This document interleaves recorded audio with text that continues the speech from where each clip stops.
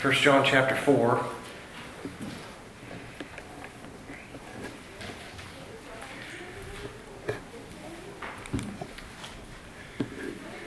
In our passage this morning, which is the first 6 verses of chapter 4, John is returning to the subject of doctrine. It was introduced to us first in the prologue and then expanded upon in chapter 2. And what I'm getting ready to say is basically a paraphrase or a summary of what John is going to do or what he's been doing from the prologue, from expanding upon the subject of the doctrine in chapter 2, and then now what we're going to be studying in chapter 4. When it comes to doctrine in 1 John, and when I say doctrine, that is a set of beliefs. So we have a set of beliefs about God, about Jesus, the Holy Spirit, the Trinity, salvation. And when it comes to doctrine, as far as John is concerned, it's not supposed to change. It's supposed to stay the same. But he wants to make sure that we understand that there is a satanic effort to change it, to distort it.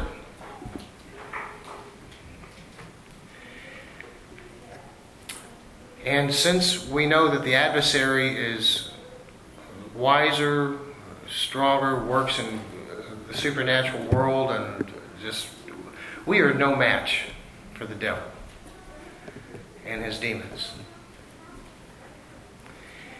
And if we were left to fend for ourselves, we would be in a world of hurt, at a great disadvantage.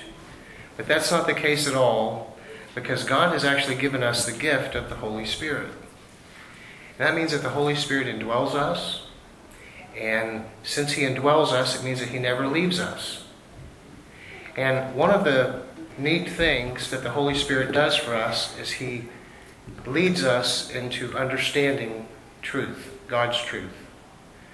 And so in John, he talks about the fact that doctrine is supposed to remain consistent. We are supposed to stay faithful to it. We're not supposed to depart from it or allow it to change. So we're supposed to guard it with all we are,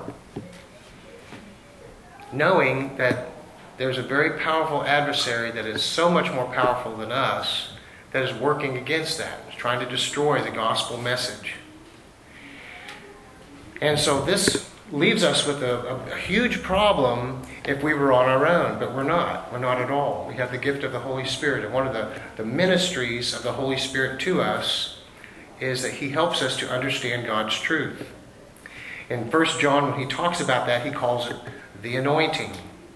So when he refers to us as being anointed, it's talking about that special work or ministry of the Holy Spirit that helps us to understand truth.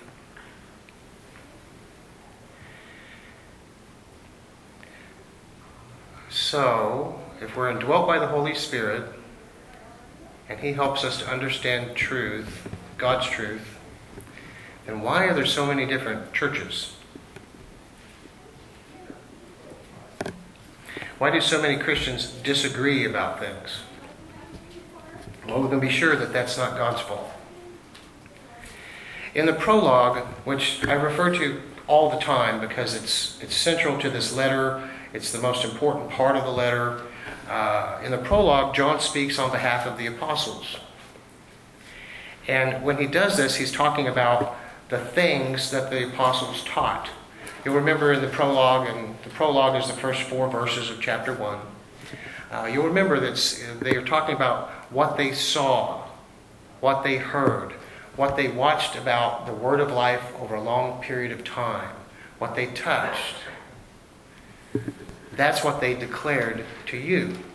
And so when he says to you, that's referring to his audience. And now we are all reading 1 John and studying it, so we too are his audience.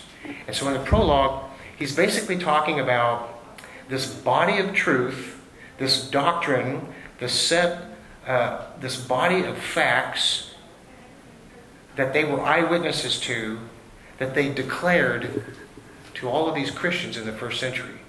It was truth that they believed.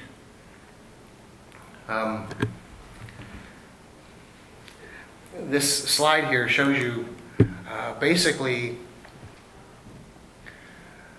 what the gospel message is. We know that the gospel is that Jesus died on the cross, He was buried, and He rose again on the third day. And by putting our faith in Him, we can have eternal life. That's the gospel. But when the gospel comes under attack, these are the areas. And so when we're just studying 1 John, that's all we're trying to do, you guys. So we've been studying 1 John.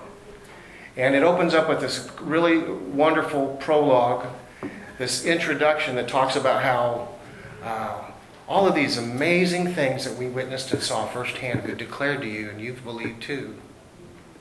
And so we should all remain in fellowship, because when you're in fellowship with God, one of the things that you enjoy is joy.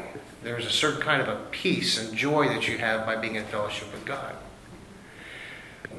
But collectively, if we're all in fellowship, the joy is complete. And so that speaks about the members of the body of Christ, that all of the members of Christ's body need to be in fellowship for this joy to be complete. But then when we move to chapter 2, we find out that this message, this set of beliefs, this doctrine that we accepted in the beginning is under attack. And these are the three areas. They're going to talk about attack the person of Christ, who He actually is. Is Jesus really a historical figure? Was He a complete idiot?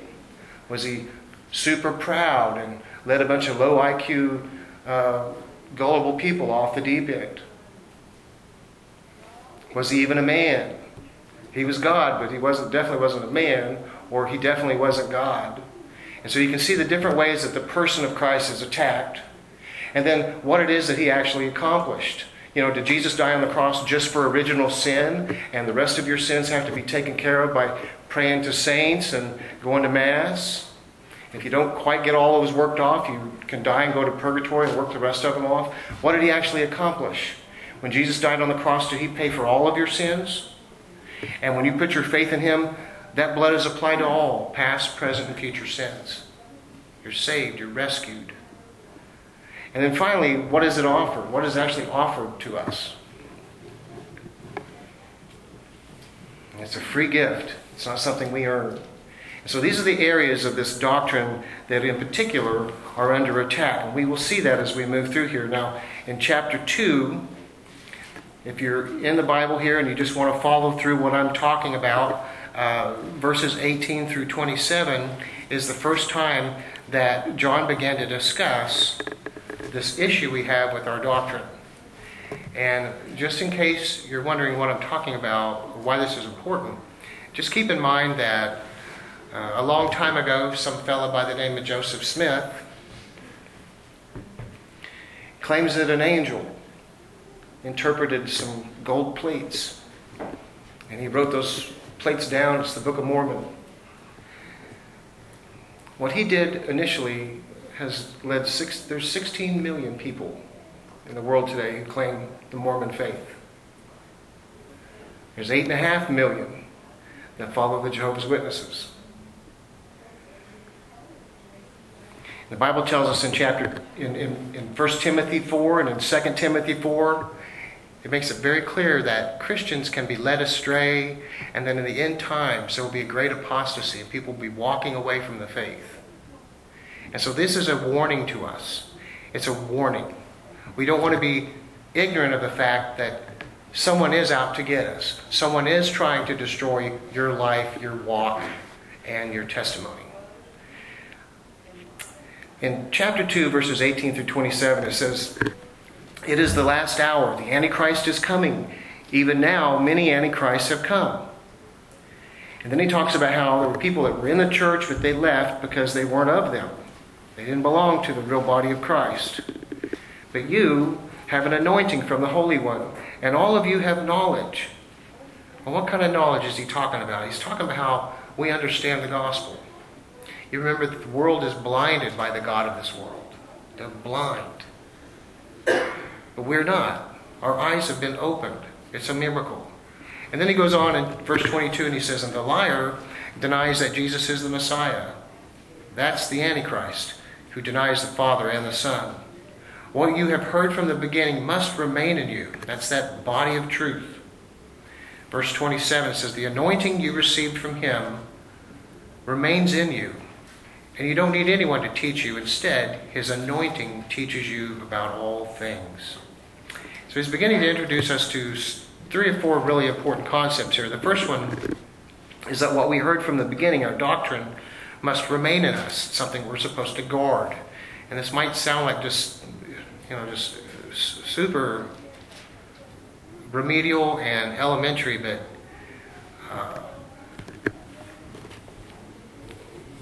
I can tell you that, and you should know as well as me that when the devil attacks, he's clever and subtle, and he takes his time. And so you have to be on guard. You need to have a full armor on every day, and you need to ask God to keep that hedge of protection up around you like he had around Job, because you're vulnerable without him. It's the picture of us crawling underneath God's little wings, like little chickens under his wings, and he protects us. He keeps us from being proud and walking through life without prayer, walking through life without reading our Bible, walking through life without going to church and being around other believers, being accountable to each other. So right off the bat, this warning inherently implies that we can be led astray. And whatever sad consequences follow when you're led astray, one of the most immediate and worst ones is that you're out of fellowship with God. That fellowship is severed. Then he tells us that the Antichrist is coming, but he's already here. Well, what that means is that the demonic influence that's going to be behind the future Antichrist is already in the world and active today. That's what that means. And what is that spirit of the Antichrist doing? He's denying the Father and the Son. He's denying that Jesus is the Messiah. These are all things that were developed in chapter 2. And then finally in verses 19 and 27, he tells us that the anointing from the Holy One does one thing in particular for us. It gives us knowledge, spiritual truth. The carnal man does not understand spiritual truth, but we do. And it's something we take for granted as Christians. You're around people that are lost all the time, but they just don't understand. They can't without God helping them. And so the Holy Spirit is our teacher. And so in this morning, our passage in chapter 4, what we're going to find out is that one of the things that the Holy Spirit does for us is he teaches us to discern truth from error. And my wife and my kids will all tell you that I want to see the best in people. And sometimes I don't see things that I should see. And I need them. God has placed these people in my life to protect me because I have a weakness in this area, and I realize this now. So our passage begins in verse 24 of chapter 3, because if you'll remember, John moved through those 4 categories. There they are. He moves through those 4 subjects. And in the passage we studied over the past 2 weeks, he covered obedience and godliness. And now we've moved on to doctrine. And so verse 24, the first half of verse 24 summarizes and closes out that large section. And then the last half of verse 24 introduces what we're actually studying. So let's begin with verse 24. The one who keeps his commands remains in him, and he in him. And the way we know that he remains in us is from the Spirit he has given us. Dear friends, do not believe every spirit, but test the spirits to determine if they are from God, because many false prophets have gone out into the world. This is how you know the Spirit of God. Every spirit who confesses that Jesus Christ has come in the flesh is from God. But every spirit who does not confess Jesus is not from God. This is the spirit of the Antichrist. You have heard that he is coming, and he is already in the world now. You are from God, little children, and you have conquered them, because the one who is in you is greater than the one who is in the world. They are from the world. Therefore what they say is from the world, and the world listens to them. We are from God. Anyone who knows God listens to us. Anyone who is not from God does not listen to us. From this we know the spirit of truth and the spirit of deception. So there in verse 24, the last half of verse 24, tells us that we know that he remains in us is from the Spirit, is because of the Spirit that he's given to us. And so this is talking about how the Holy Spirit permanently indwells every believer. Now, we're talking about discernment, testing the spirits. Don't believe every spirit. Test the spirits. In verse 6, he closes by saying, from this we know the spirit of truth and the spirit of deception. And so there's this area of discernment that's supposed to be in the life of a believer. Now, this is one of those messages, you guys, where there's like a million rabbit trails. And so I'm really trying not to do that. I'm trying to be very disciplined in what I've put together here. But when you receive Christ as your Savior, 1 Corinthians 12:13 tells us that we, all of us, were baptized into the body of Christ. Okay? We were baptized into the body of Christ. This verse here in Ephesians is telling us that when we believed, we were indwelt by the Holy Spirit. In Ephesians chapter 4, verse 30, it tells us that we are sealed until the day of redemption. It's a done deal. So all of us are indwelt by the Holy Spirit who received Christ, and it's a permanent situation. And all of us have been baptized into the body of Christ. And now you may have heard people talk about the spiritual gift of discernment. And the way it works is that the body of Christ, all of it is made up of many members or people, and all of us have been given spiritual gifts. The Holy Spirit assigns gifts to all of us. And so when we're all in fellowship with God, our joy is complete because not only are we all living right and seeking God's will, but all of our spiritual gifts are in operation. So if half of this room left, out of fellowship with God, there goes all those spiritual gifts. And so our joy is complete when we're all in fellowship. And so one of the spiritual gifts is a gift of discernment. But if you think about what this passage is telling us, it's not talking specifically about that. It's about the one guy who's got that gift in the body. You know, it's up to him. You know, everybody, when something happens, we go to this guy. What do you think? It's not like that at all. It's talking about an ability that believers have to discern truth from error. Okay, there is a spiritual gift, but this is just having that radar, your radar actually working. And it is something that all believers are supposed to be able to do. We'll talk a little bit about what that looks like.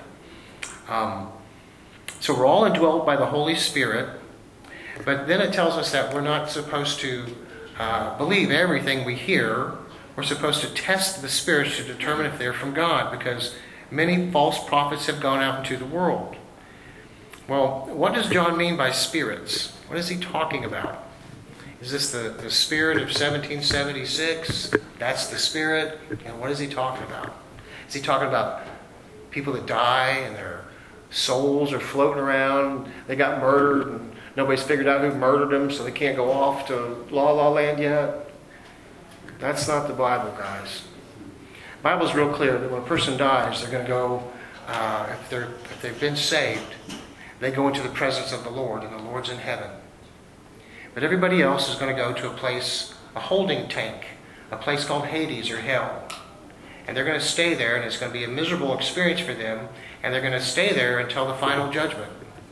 They're not going to be brought out. They're going to stand before him at the great white throne. This is Scripture. So, ghosts are demons. There are a few weird, unique situations in Scripture, but for the most part, when people die, we are given no other option biblically than to know that they actually are in heaven or hell. And so, he's not talking about those people. He's not talking about an attitude. That's the spirit. He's talking about something supernatural. God wants us to realize that when a false prophet is speaking, the source of his message is satanic. It is a doctrine of demons. Now that doesn't mean that every time some guy gets up in the Mormon tabernacle and gives a message that a demon's speaking through him. But we are to recognize that the source of the message is satanic. And I'm not just beating up on the Mormons this morning, but it's they're easy pickings. They're an easy target.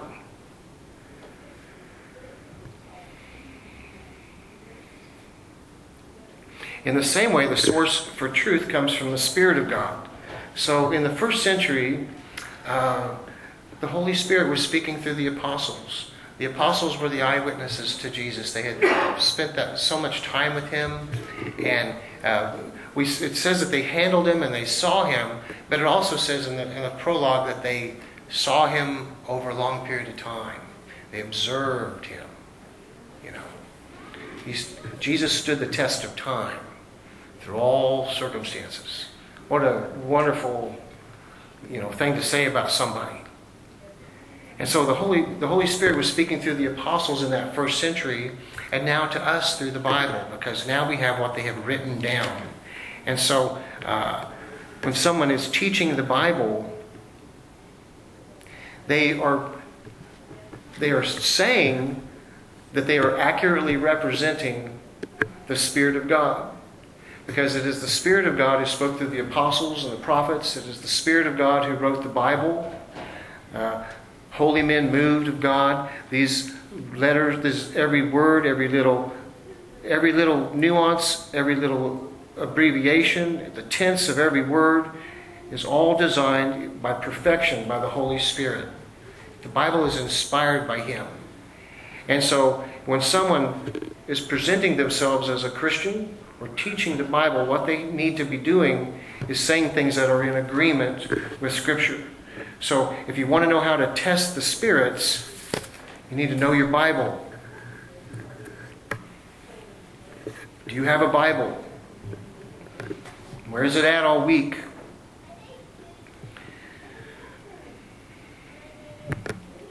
John is telling us that we are sitting ducks if we don't know the truth and we don't know it very well. In verse 2 he says, "This is how you know the Spirit of God. Every spirit who confesses that Jesus has come in the flesh is from God." Now, this is talking about the incarnation, that Jesus came in the flesh. In chapter 2, he was denying that he was the Messiah. Okay, so the gospel gets attacked from all sides. So it's not so much that you can just say, if you're trying to practice this art of discernment, you say, "Do you believe Jesus was come in the flesh?" And they say, "Yes." And then they say, "Gotcha." It's not like that. That's not the big test. What John's trying to show us is that the gospel gets attacked from all sides. In this particular passage in chapter 4, it's talking about the incarnation. And so here it is talking about the person of Christ. The person of Christ is what is being attacked. Now, in the prologue, John was talking about how Jesus was revealed to us or manifested. And so the idea, remember, is it's something that pre-exists, and now all of a sudden you're aware of it. It's been revealed to you. Remember, and the word of life that we saw and that we heard and we handled, that we have declared to you. The word of life that was revealed to us. And so it's the picture of Jesus pre-existing and then all of a sudden being manifested to us. Now all of a sudden we're aware of Him.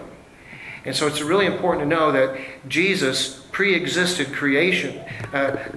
He's not a created being, but He's the actual creator.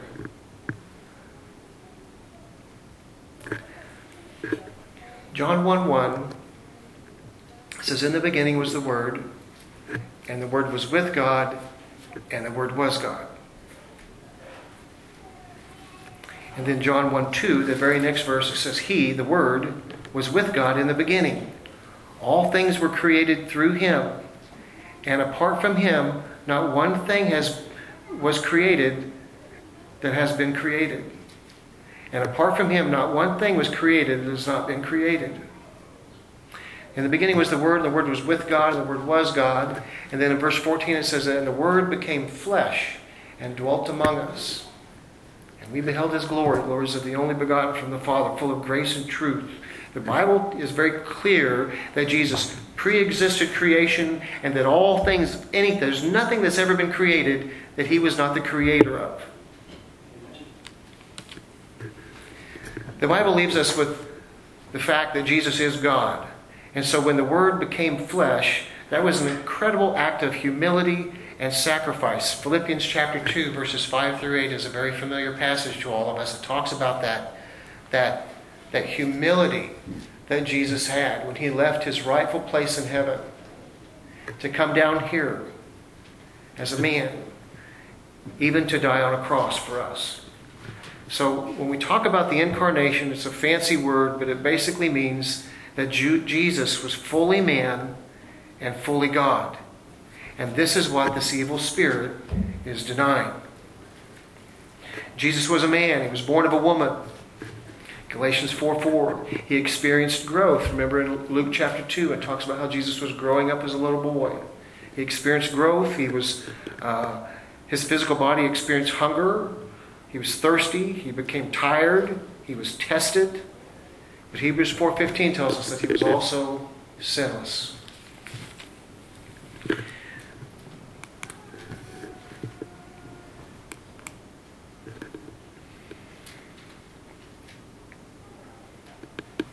Colossians 1:15 tells us that Jesus is the image of the invisible God.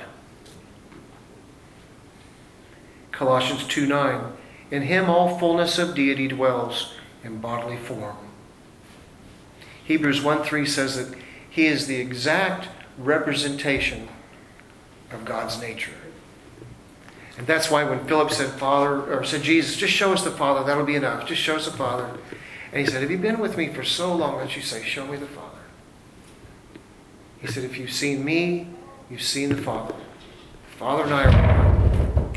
The Father and I did that last week. I don't know what. Said the Father and I are one.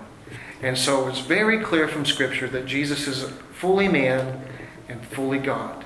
This is the incarnation, and this is something that is attacked by cults. This is something that is attacked by people who claim to be Christians, claim to believe in Jesus, but they change who he is, turn him into something that he's not.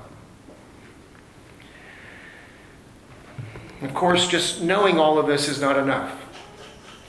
We spent the better part of a year going through the Gospel of Mark. It hasn't been that long since we finished it. But all the way back in the very beginning, we remember when Jesus went into the synagogue in Capernaum and he was going to speak, and there was a man in church that Sunday morning who was demon-possessed. And he cried out with a loud voice and he said, What do you have to do with us, Jesus, Nazarene? Have you come to destroy us? I know who you are, the Holy One of God. The unclean spirit knew who Jesus was, but that wasn't enough. If you've been coming to church on Wednesday night, you know we've been going through a Bible study called How to Be a Contagious Christian. That's a great title for right now with COVID, but the idea is that your faith is supposed to be something that attracts people. And they want to know what it is about you. And so 2 weeks ago, we talked about how to tell our story. And then last Wednesday, it talked about how to tell God's story. Those are two things that you have to be able to do as a believer if you want to try to share your faith. You have to have a story. You have to have a story. You have to be able to tell somebody when you were lost and all of a sudden how you became a Christian. When did I get saved? How did that happen? It didn't just happen. You have to have a story. What's your story? And you can't tell it 58 minutes long. You've got to abbreviate. So this is one of the wonderful things about that study we were doing. It's a really good study. And it's almost over now, but this is one thing. And then we talked about how to tell God's story. You know, not to, like Craig Ball, when he's trying to talk about the Bible, he takes an hour and a half up here going on, you know. If you want to tell somebody God's story, how can you do that in a concise way? But if you've done that, and the person is looking in the face and they actually understand it, that's not enough. Something else has to happen. You have to actually receive Jesus. You have to actually trust in Him and receive Him as your Lord and Savior. You have to be willing to turn from your life, the way you're living it, seeking happiness on your own, and putting your faith and trust in Him. That actually has to happen. And so here was a demon-possessed man in the synagogue, and he knew exactly who Jesus was. But it didn't change his heart at all. And I don't know if you remember, but after that they went to Peter's house. And Peter's mother-in-law was sick, and Jesus healed her. And then it tells us that the whole city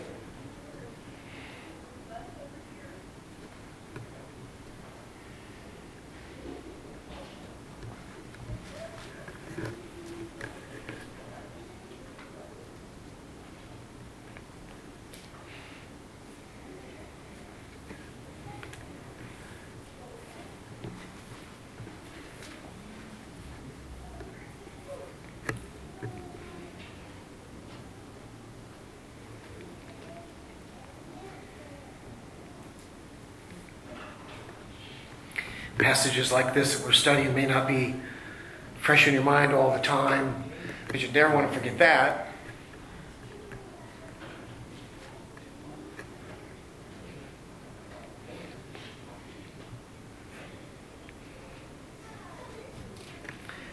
In verse 3, it goes on, it says, "But every spirit who does not confess Jesus is not from God. This is the spirit of the Antichrist, and you've heard he is coming, and he is already in the world now.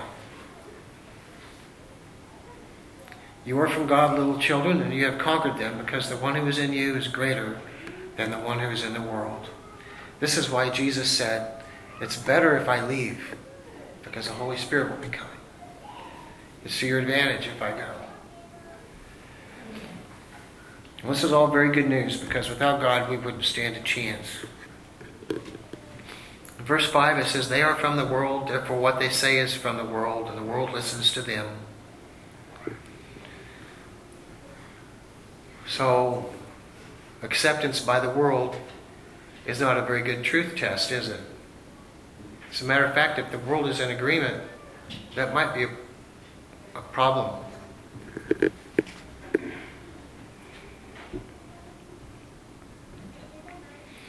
When we talk about the world, we're talking about just seeking happiness without God. Living your life. We all try to be happy. We all want to be happy and have a fulfilling life. But to do that without God is what it means to be worldly and to exclude Him from everything. We see our country doing this on every avenue.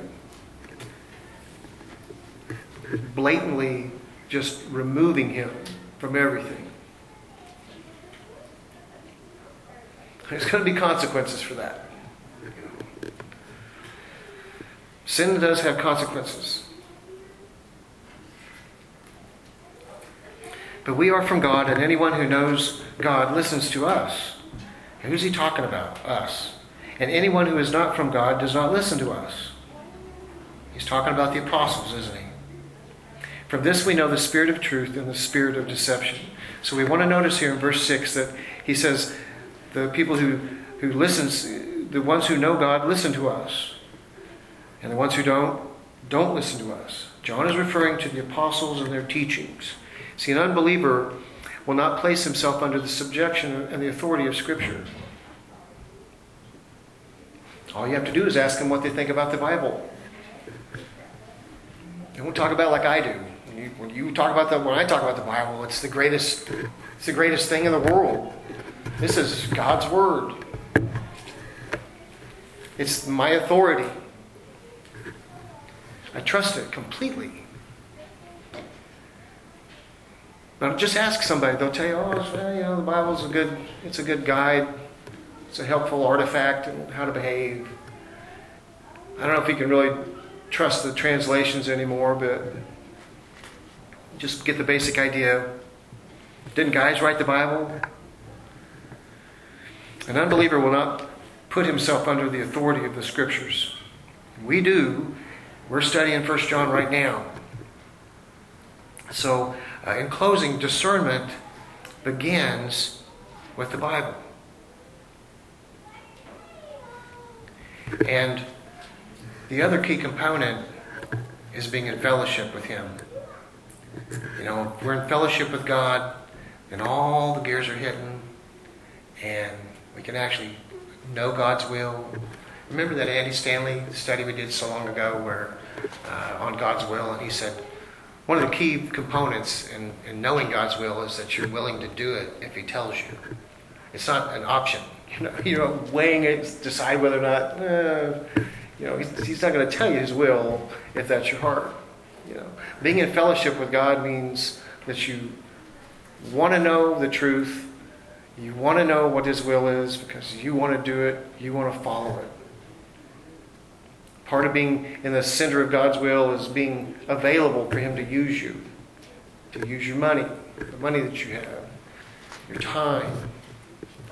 All of these things come into process. And so if we ever hope to tap into the Holy Spirit, this resource that we have to be in fellowship with God, and we have to know our Bible. All of us need to remember who Jesus is and what He's done for us and what He is offering to us. And we don't have to look very far to see what happens if we don't. Let's pray.